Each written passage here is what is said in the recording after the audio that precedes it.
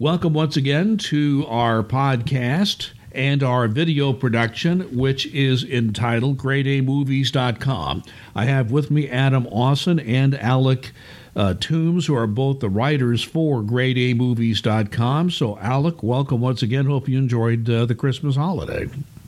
I did. I hope you did too, Larry. Good to be here. Absolutely did. And Adam, same to you. I'm sure your 2-year-old daughter enjoyed this as much as anybody.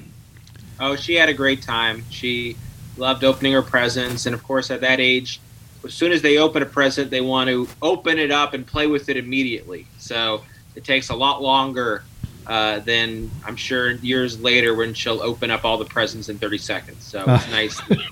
Well, don't worry. It changes as the age goes on, but it's fun every single year, just in a different way. So we hope all of you listening and watching enjoyed your Christmas holiday. For those of you with a religious faith that celebrates Christmas, and I know there are other faiths that around this time of year have other religious and secular celebrations. So we welcome you all. And we are going to start our podcast with a film all three of us have seen. And the film is Wonder Woman 1984.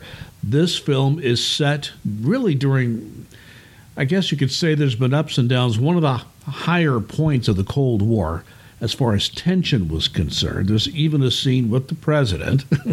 And Wonder Woman somehow manages to damage the White House quite severely. That's just one scene in the film, but the film is full of action scenes, very well done. Wonder Woman 1984 just has been released, and it's had so much publicity for one reason, because it's not only it was released in theaters on Christmas Day, it was released on HBO Max, so you could get it on either go to the movie theater or get it on the platform of HBO Max. So it's gotten a lot of attention for that reason, and Adam has just informed me that it had a very good first weekend at the movie theaters. I read some material that HBO Max is extremely satisfied with the number of people that have watched Wonder Woman 1984 on the platform. So the backdrop is the Cold War during the Reagan administration. You see an actor who doesn't really look or act like Reagan, but he's the president. Obviously, Reagan was the president in 1984, and that's part of the backdrop of the whole film. It's really about wishes, getting your wishes, not getting your wishes, and how having your wishes come true don't always turn out the way you think they would be. And that's kind of the bottom line, where the first Wonder Woman film was really about how love will save the world. This is about how wishing for everything may not be the best thing. Wishing is not a good idea, and just about lies and truth, probably more than anything else. So I won't get into it. There's so many twists and turns in this story. It's Diana Prince in this particular setting is a curator at the Smithsonian Institute in Washington, D.C. The film was filmed a great deal in England, but many scenes were filmed in the United States and the Washington, D.C. area. And if you've ever been to D.C., you will recognize a lot of the backdrops to this film and many of the scenes. But in this case, a kind of a clumsy, socially awkward new curator comes in. Diana Prince befriends her, but she ends up going down a pretty evil rabbit hole, and I won't get into the whole story. There's a pitchman on TV whose Ponzi scheme is falling apart, and he finds an artifact that gives him the power of wishes, and that's where the story goes from there. So I'm going to ask each of you just to kind of give me your views on the film, what you thought of it. I'm going to ask Alec to start this time. You've seen Wonder Woman.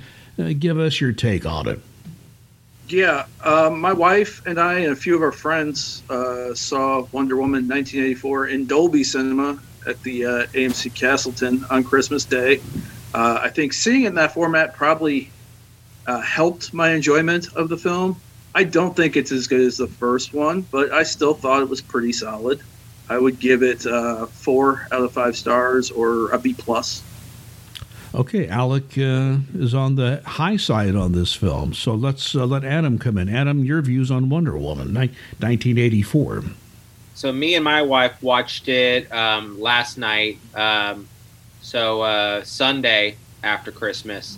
We were on the Christmas Day, we watched Soul, which I'll talk about later. But we thought about going to the theater, but there was so much negative feedback on social media about this movie. If you click on one of the posts where they say, hey, watch Wonder Woman 1984, those ads that pop up on Facebook, almost every comment is saying, this is the worst movie you've ever seen. This is worse than Green Lantern. It's not even worth your time, even if you already have HBO and aren't paying for it. Don't spend your 2.5 hours watching it. It's terrible. And I must say that some of those negative reactions are hyperbolic in my viewpoint. Is it as good as the first Wonder Woman? No.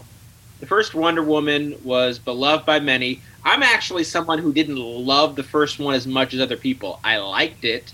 I thought that Gal Gadot and Chris Pine had great chemistry, and there was some good action scenes.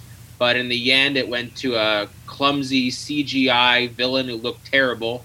I don't understand why DC movies under Warner Brothers can't get good special effects for these villains. You look at Justice League, you look at Batman versus Superman, you look at this. It's all a bunch of really bad-looking CGI, yet Marvel has figured it out. Marvel has like top-of-the-line CGI that looks super realistic, but DC must not be calling the same people. Well, and I would blame the director, the producers, people like that. It's really not so much, I think, DC versus Marvel as the studio itself. But go ahead, please. Go ahead. Yeah. So everyone was hating on this movie, saying it's terrible. It's not terrible. It's not even one of the worst DC movies. I actually think it's probably toward the top if you don't count the Dark Knight movies, which are kind of in a different category. I think it's behind the first Wonder Woman, and maybe you could say Shazam was better because that was kind of funny and lighthearted. But besides that, a lot of the DC movies have been pretty terrible. Justice League, terrible. Aquaman, I was not a fan. I know that rhymes. But Batman versus Superman, Man of Steel, Suicide Squad, they don't have a great record of movies coming out. I think what threw everybody for a loop was they went tonally so different with this sequel. It doesn't. I understand a lot of these movies you don't want to rehash it. Deadpool 2 feels just like Deadpool. They're pretty much the same movie. Guardians of the Galaxy 2, it's the same as Guardians of the Galaxy. It's the same movie.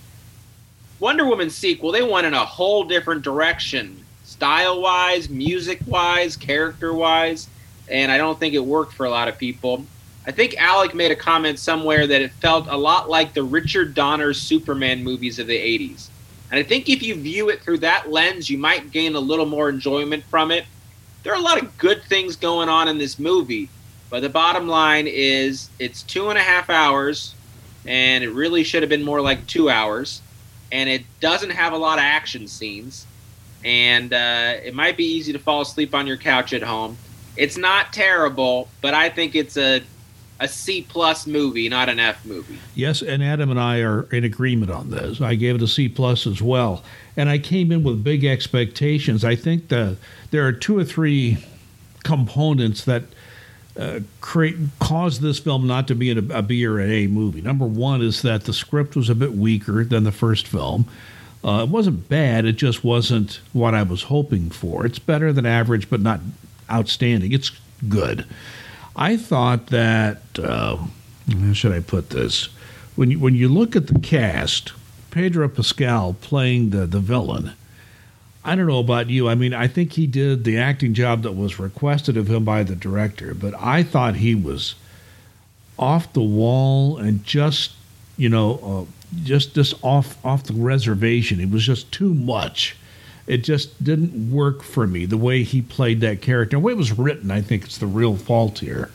Someone said that he reminded people of Nathan Fillion, if you know that actor, from Castle and Firefly. He kind of reminded you of Nathan Fillion. They should have just got Nathan Fillion. Well, they didn't. So here's what they got. And I think the actor did the best he could to do what the director's vision was on this.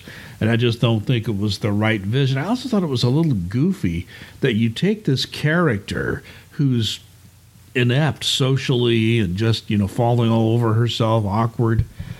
And then all of a sudden she becomes this powerful evil being.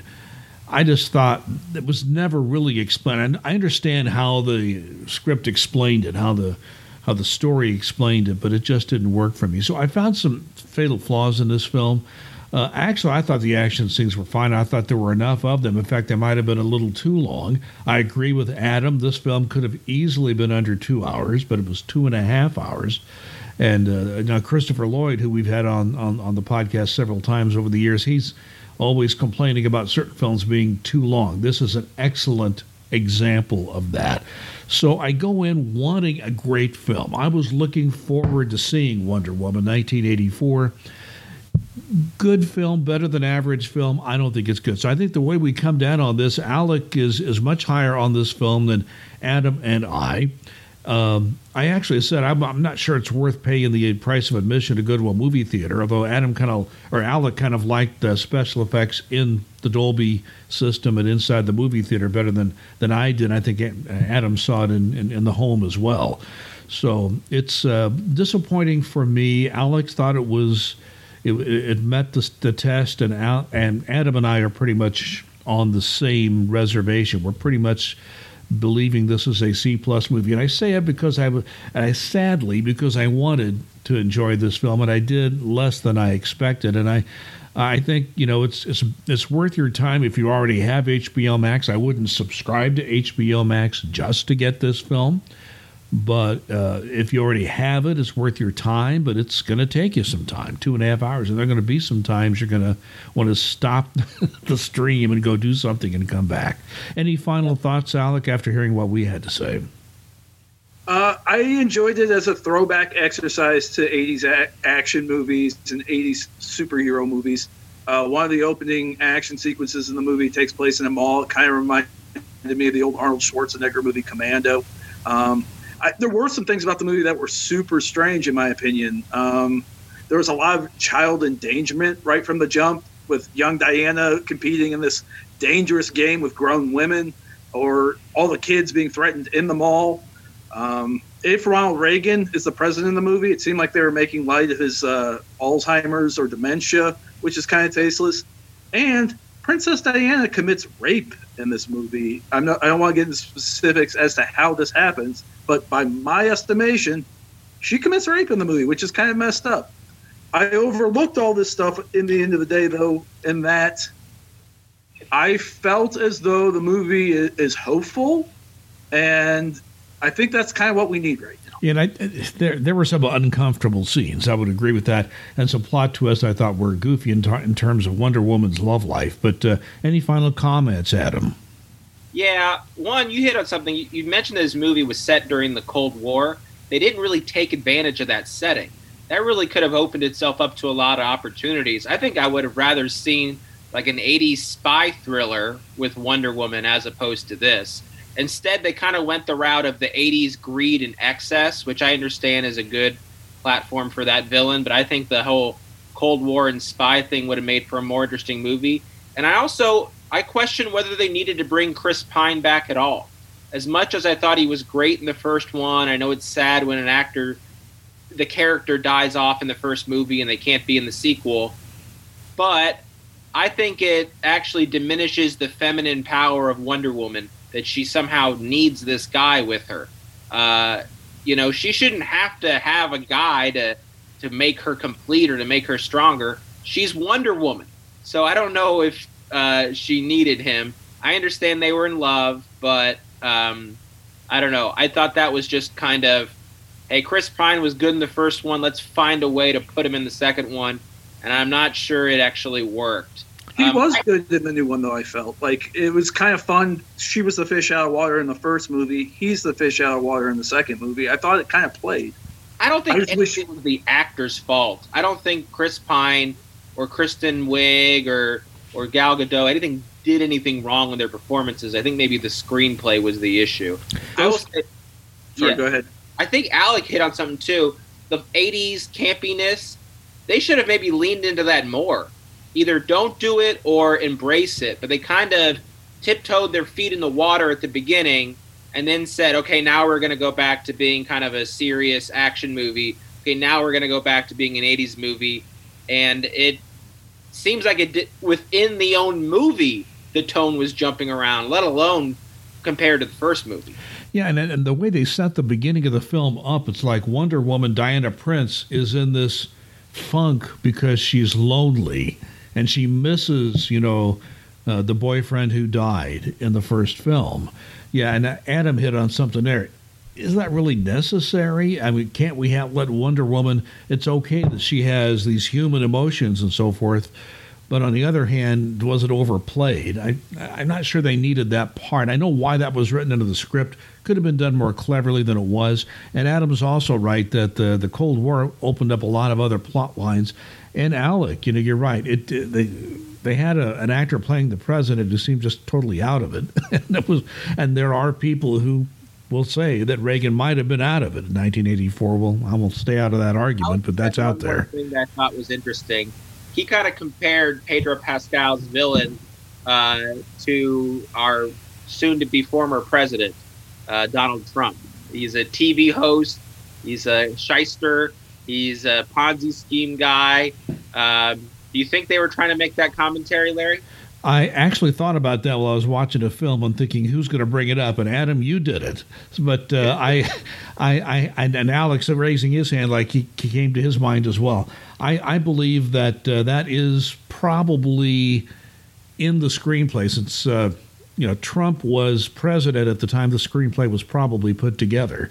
I'm guessing that might have, been part of the deal, but we'll never know. They'll never tell us if we ask them. That's just the way. Gal Gadot, by the way, go ahead. I'm sorry. Sorry, go ahead. I was going to say quickly that Gal Gadot is one of the producers of this film, so she had some say into how this whole thing was produced. Alec. Pascal's just a much better looking version of Trump in the movie and has some iota of soul. So there is a difference. We'll leave that as his personal political comment and move on now because that's a movie I've seen since we've last talked. However, Adam is very impressed with the new animated film, and he and Alec have both seen that. So, Adam, I'm going to let you lead the way on this. Well, Alec just talked about Souls, and that kind of ties in perfectly to the next movie that me and my wife chose to watch on Christmas Day, Disney Pixar Soul. And it's actually their second movie released in 2020, the first being Onward, which came out, I think, in February. Soul was originally scheduled for, I think, a May or June release sometime in the summer, but it was pushed back due to COVID and eventually came streaming only to Disney+. You cannot go to a theater to see this, which I know some theater operators were upset by because they're looking for content right now. The trailer for this movie didn't really impress me, and I know you can't judge things based on the trailer. It seemed like it was a mix between Coco and Inside Out. The premise is you have this middle school band teacher, voiced by Jamie Foxx, who he's frustrated. He wants to be a great musician, but he's stuck being a band teacher. And he finally gets his big gig, his big break, and he's about to go play with this great jazz musician. And as he's walking out of the theater, Larry, oops, he falls into a manhole and dies. Isn't that ironic, huh? As Alanis Morissette would have said. But he falls into the manhole, he's dead, and he's upset. He doesn't want to go to the great beyond because his life, he feels like, was just getting started. He just got his big break. So he's yearning to go back to Earth, to have his soul rejoined in his body. So he falls off this mystical escalator. I know this sounds crazy, but they do it very well. It's all beautifully animated. It's got a great soundtrack by Trent Reznor of Nine Inch Nails, which is, I know, interesting for a Pixar movie. They fall into this area where souls are created, and they call it the Great Before. And this is where souls are given their personality and what they're going to be like before they're sent to Earth to become in a human body. And Jamie Foxx's character has to become the mentor to a soul who doesn't want to be born, who doesn't want to live because they think life isn't worth living. And it all becomes so he has to try to help this soul find out what is your passion, what is it that makes life worth living for you. And not to give away too much plot wise, but I love this movie. It really raised some interesting questions, I think, about what is it that makes life worth living? Is it your job? Is it your profession? Is it the people that you spend time with? Taking appreciation for life as it is and not just always wanting more or the next step in life. Sorry, I got a dog in the background. The Charlie's a little crazy. I don't know. It kind of hit me in a lot of ways. I think this last year with COVID, we're all quarantined. Maybe you lost your job. Maybe someone you love died. Maybe you own a business that's struggling. Maybe you just can't do the things you enjoy to do because you're stuck in quarantine. And I think that made a lot of us question, what's our goal? What's our purpose in life? What are we supposed to do? And this movie kind of reminded us that it can be as simple as eating a good slice of pizza, as watching leaves fall from a tree, enjoying life every day. Interesting note, too. Last episode, you heard me rave about One Night in Miami. The guy who wrote the screenplay and the play for One Night in Miami, he wrote Soul and was the co-director of this movie. These are the only 2 movies he's worked on, Larry. He is going to be a household name. He's going to probably win an Oscar for something this year, at least Best Animated Feature. His name's Kemp Powers. And they said he was brought on as a screenwriter. They loved his ideas so much, they promoted him to co-director. So a lot of good things to say. I could keep talking, but I'll let Alec kind of chime in with some of his thoughts on Soul.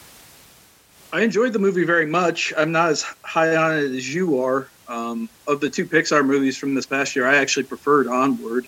I think for whatever reason, that one connected with me on a deeper emotional level. Something about the brother relationship or the relationship between fathers and sons. It's like my emotional pressure point. That always gets me.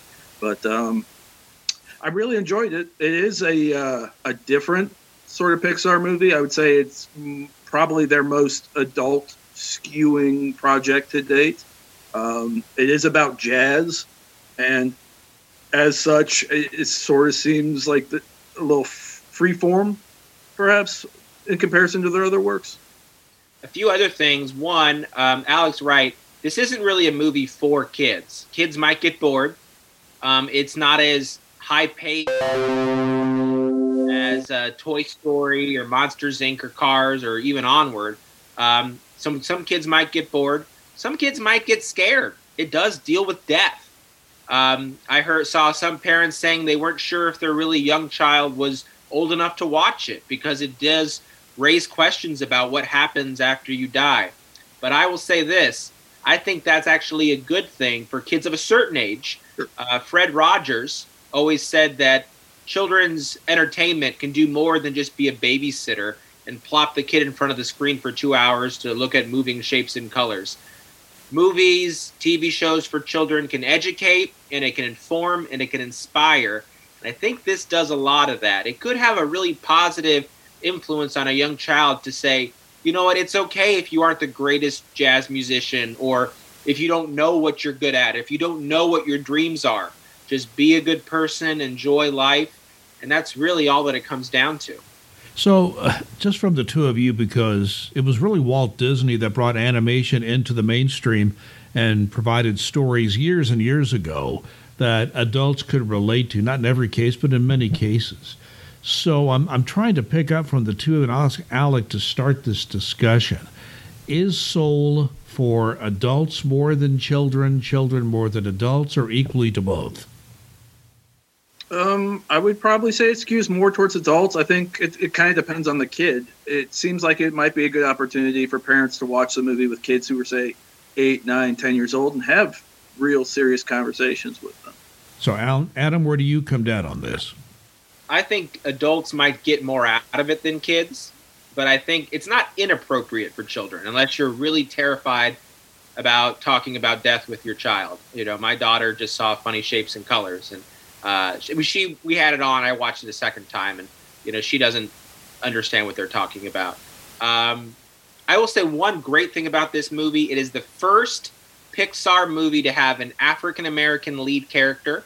They've had African American characters in Pixar movies before, but not in a lead role. It's the first Pixar movie with a co-director that is African American and Kemp Powers. And they said when they made this movie, they wanted to make sure it was authentic to the Black experience without feeling like a token or pandering. And so they brought in a lot of Black voice actors. They studied with African American history scholars and brought them in. They brought in jazz musicians. John Baptiste, who is the band leader for the Stephen Colbert Show, he does all of the piano and jazz music for the movie. He does a fantastic job, especially when you consider they also have great music from Trent Reznor and Atticus Ross, who usually do work with David Fincher, such as Gone Girl. They won an Oscar for The Social Network, and they did the soundtrack for Mank this year. So they've got a lot of they brought in a lot of big names to make sure they got this movie right, and I think they did. I was talking about the themes of blackness in the movie with a friend of mine, and he had concerns in that this is the first black lead in a Pixar movie, and they kill him early in the movie. And then he only learns to experience life and enjoy life when he's inhabited by the soul of somebody voiced by a white person. I know the soul itself in the movie that's voiced by Tina Fey, it doesn't have a race, but I think some people are taking umbrage with this.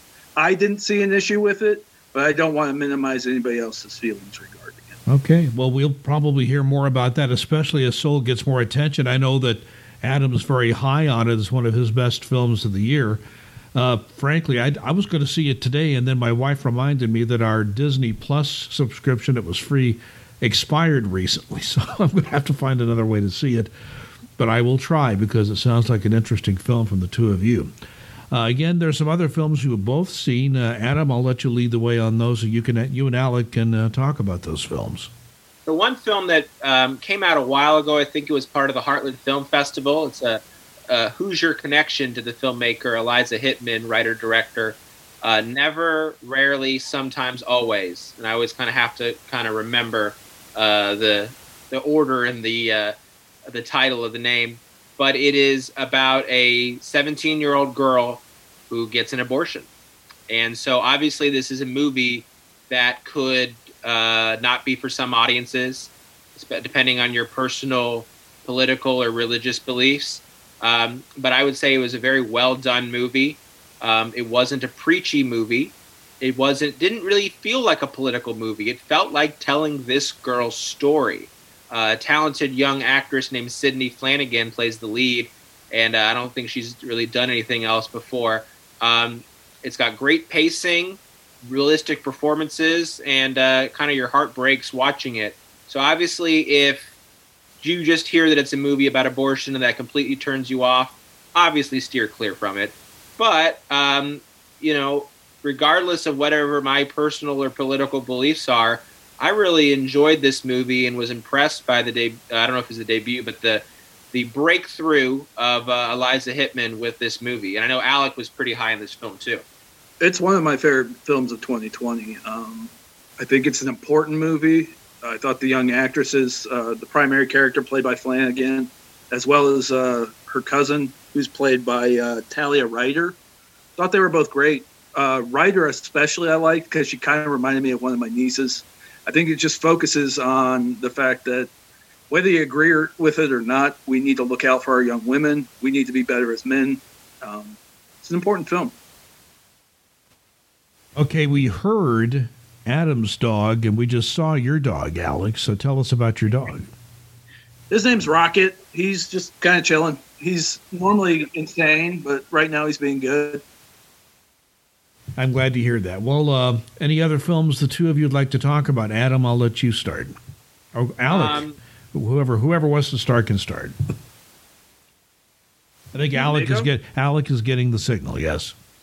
Okay. I've watched a lot within the last week, and a lot of these will probably appear on my end of year best list. My wife and I went and saw Promising Young Woman last night. I'm really in a slump as a man right now. I just feel like men need to be better. Maybe it's the fact that I watched The Assistant, Never, Rarely, Sometimes, Always, and Promising Young Woman within the span of a week. But these are important movies, and I think they're saying things that people need to hear.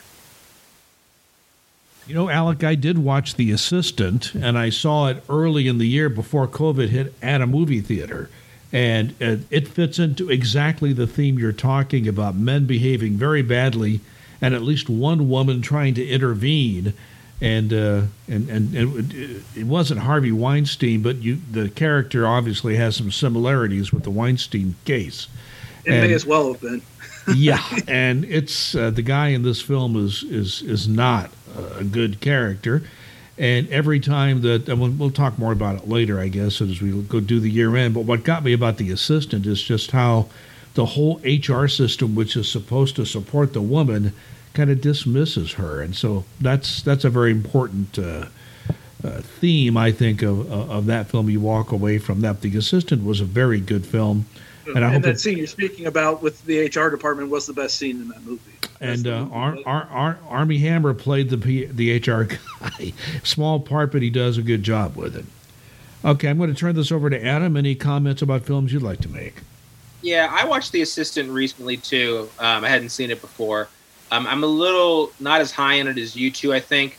I thought that Julia Garner, who you might know from Ozark, gave a really good performance. And I was interested the most part of the movie, but by the end, I think it left me wanting more. That there should have been a bigger climax or something happen toward the end of the movie. I feel like it just kind of ends. Well, it did not have a Hollywood ending, Adam. That is, it has more the independent film ending feel to it. I agree with that. So that kind of disappointed me a little bit, but overall I thought it was a good performance, and there were some good scenes in that movie. So I watched one that Larry said he was interested in seeing, The 20th Century.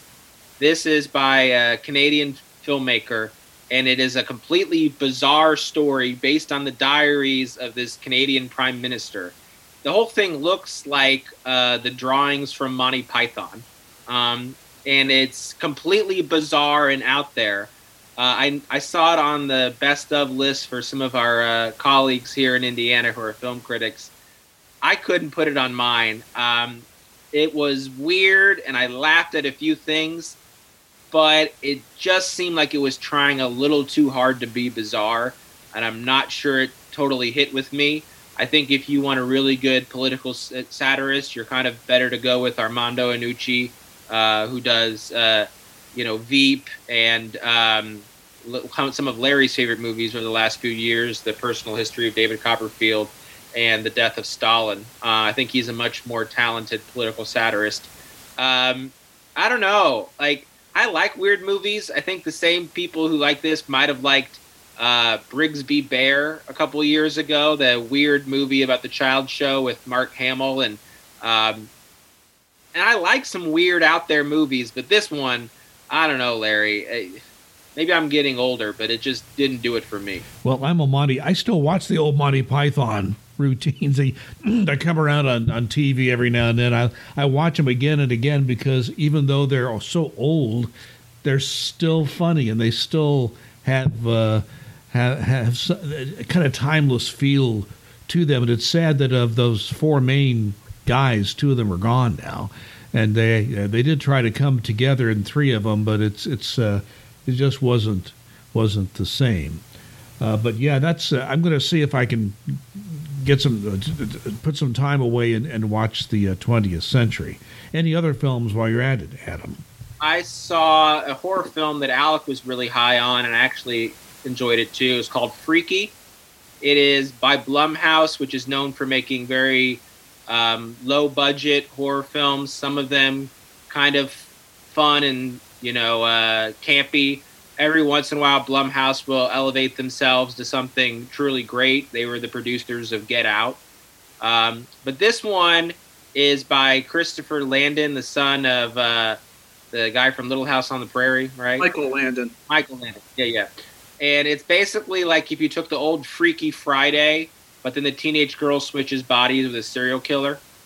And I thought, okay, this is kind of a dumb premise. But they leaned into how dumb it is. It was funny. The action scenes, the deaths were, they were over the top, and they were really violent. But if you like the old slasher films, the Jasons, the Freddys, the Mike Myers, but you want a little more humor and something modern update, I think you might enjoy this. It doesn't take itself seriously, but it's a lot of fun. Vince Vaughn had a really good 2020. I thought he was awesome in that movie, and he was really great in a movie that came out earlier this year called Arkansas. So, Okay, any other films Alec would like to talk about? I could discuss a few real quick. I also saw News of the World. It's a new Paul Greengrass movie starring Tom Hanks. It's a Western. I think it's Hanks' first foray into the genre. I like the movie quite a bit. It's kind of slow. It is very earnest. It does feel like a movie from the 50s or the 60s. But when you have Hanks, and I don't know the young actress that plays opposite of's name, but she was quite good as well. There's also a really good shootout in the middle of the movie.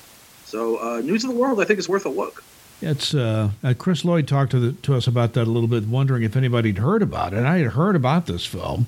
It's starting to get some buzz now, and I think that's one of those examples of a film that's only in the movie theaters. You cannot watch it anywhere else at this point in time during an era here where you're seeing things on different platforms, the Wonder Woman being an example of that.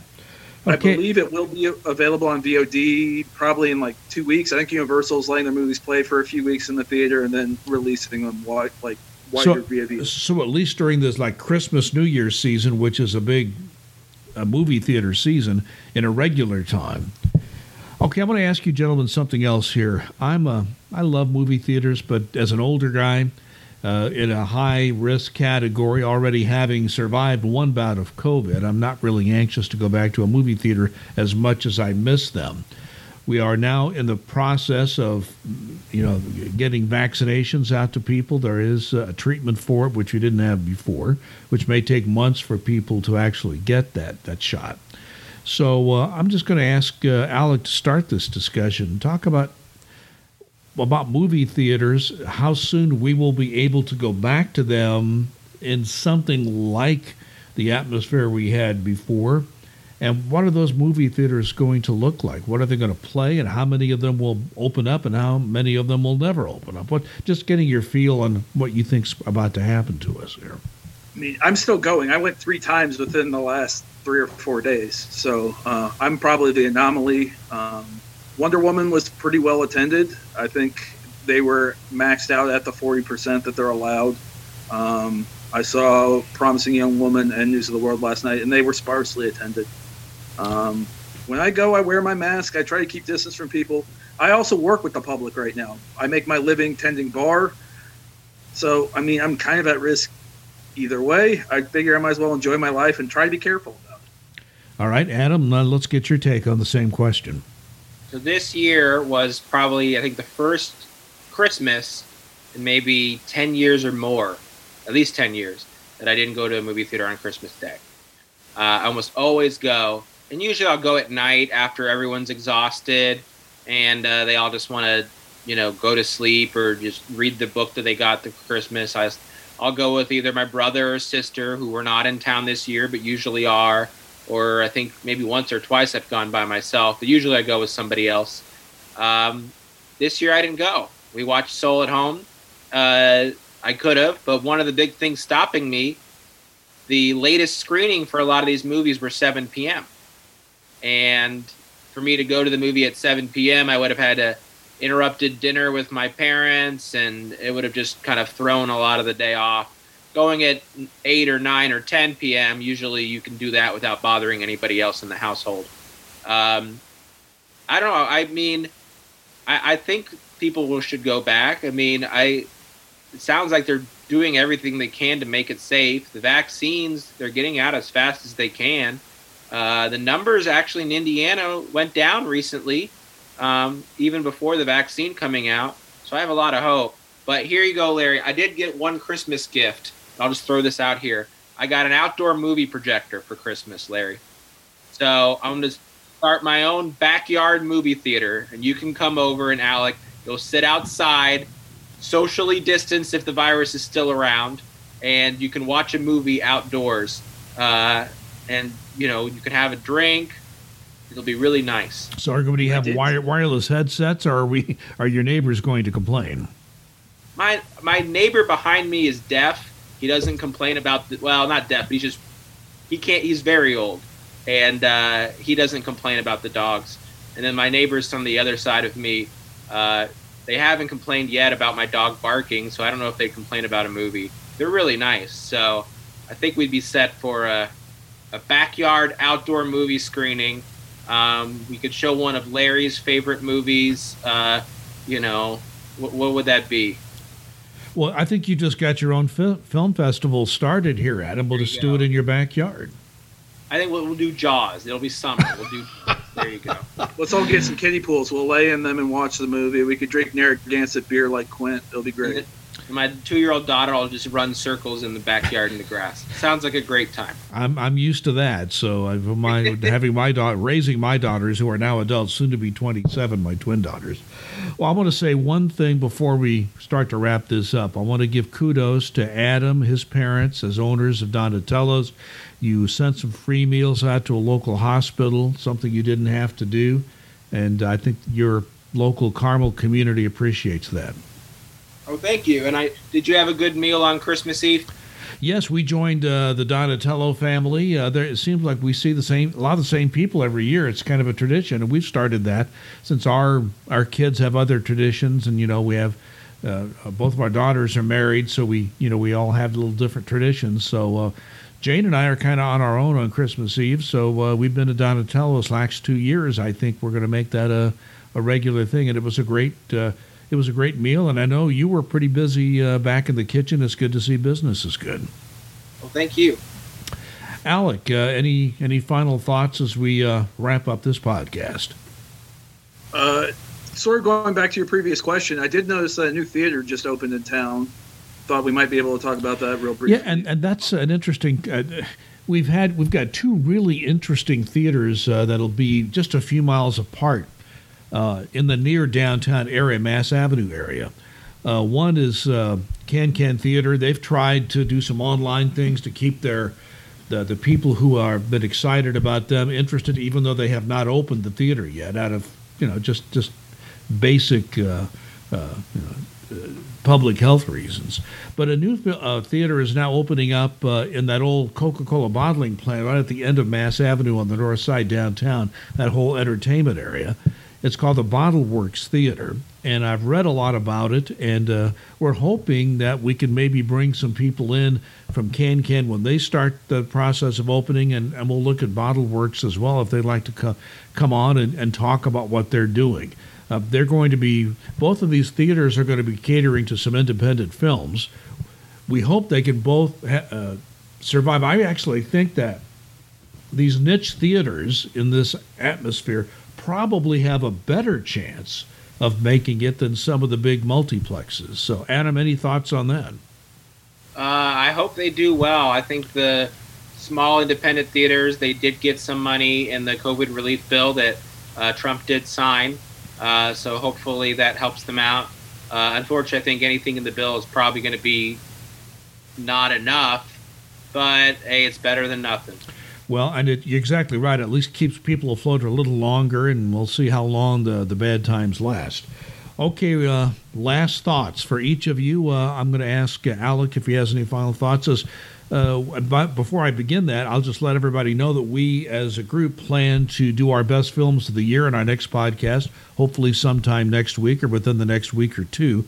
We're going to take a look at the best films of the year. It's an unusual year, so there may be some unusual films and some unusual takes on them just by the fact that we're seeing movies and watching them has changed so much here this year.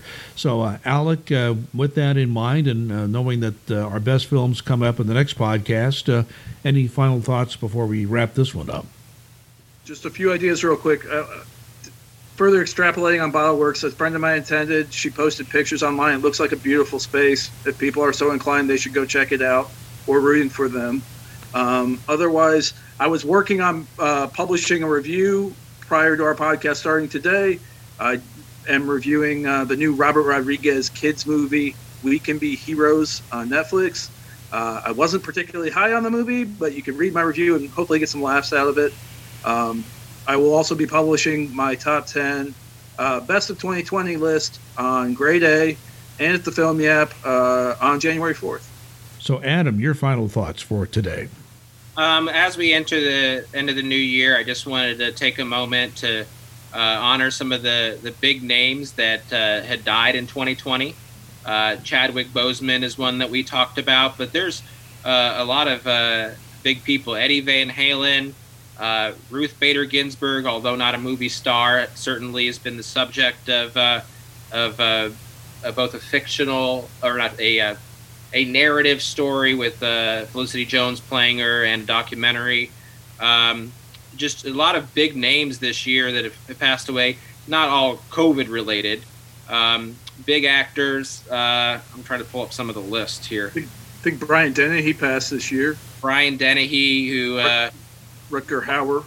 Yep, it's always sad to see that. I'm sure that we'll see a long list. Kobe Bryant, he of course passed away, and he won an Oscar. Oscar winner, yeah. Yep, he won an Oscar as a producer of a short animated film. So so we're just remembering those. The guy who was in the suit playing Darth Vader, David Prowse, passed away. And I think another person in the Star Wars universe too. Jeremy Bullock, the guy who played Boba Fett. Yep, he's gone. So hope for peace for those families, and we thank them for all their contribution to movies and film. And any other thoughts from you, Larry? Well, Brian Dennehy played so many roles over so many years, but yet I think people in Indiana will remember him most as playing Bob Knight when on the TV production. It was not a film, but that was his portrayal of Knight was an interesting take on that whole situation, based on John Feinstein's book, although he wasn't real happy with the TV film. That's a whole other thing. Oh, Sean Connery passed away. Of course. We've got Regis Philbin. Sean Connery is a big one. A lot of some of the old film stars who died. I'm pulling up some of these names here. We can talk more about that next time, because that's really part of the year in review. I appreciate you doing that and doing it on the fly. We didn't even talk about this ahead of time, so you really did this on the fly with your phone. So that was pretty nice situation there. You took thinking on your feet there, but we can talk a little more about that next time for maybe names we didn't get to. And there are always lots of names, and it's always a big part of the Academy Awards, right? When they list all the people that the film industry has lost, and they include a lot of people behind the camera that you wouldn't know unless they were honored at the Oscars. Okay, gentlemen. Adam was inspired. Oh, go ahead. Please go ahead, Alec. Was inspired by Soul. He was doing some free-form podcasting here. Get jazzy with it. Okay. We are going to leave on that note and wish you all well. We appreciate you being here. We're going to do our end of the year special, talk about our favorite films. I think we're going to agree on some of them, maybe not others, but it's always fun to talk about film. That's why we do this. Alec already talked about some of the reviews he's about to post and year-end discussion, and you can find that at gradeamovies.com. Just jumble it all together when you put it in the URL, gradeamovies.com. They also write for thefilmyap.com on occasion. That's a larger group of people, but Grade A Movies is a website, blog that Adam and Alec have put together for their writing. So, gentlemen, thank you very much for another great discussion about film. We hope you enjoyed that discussion, and you'll join us next time when we have the GradeAMovies.com podcast. My name is Larry Lannon, and I would simply ask that you be kind and be safe. Happy New Year.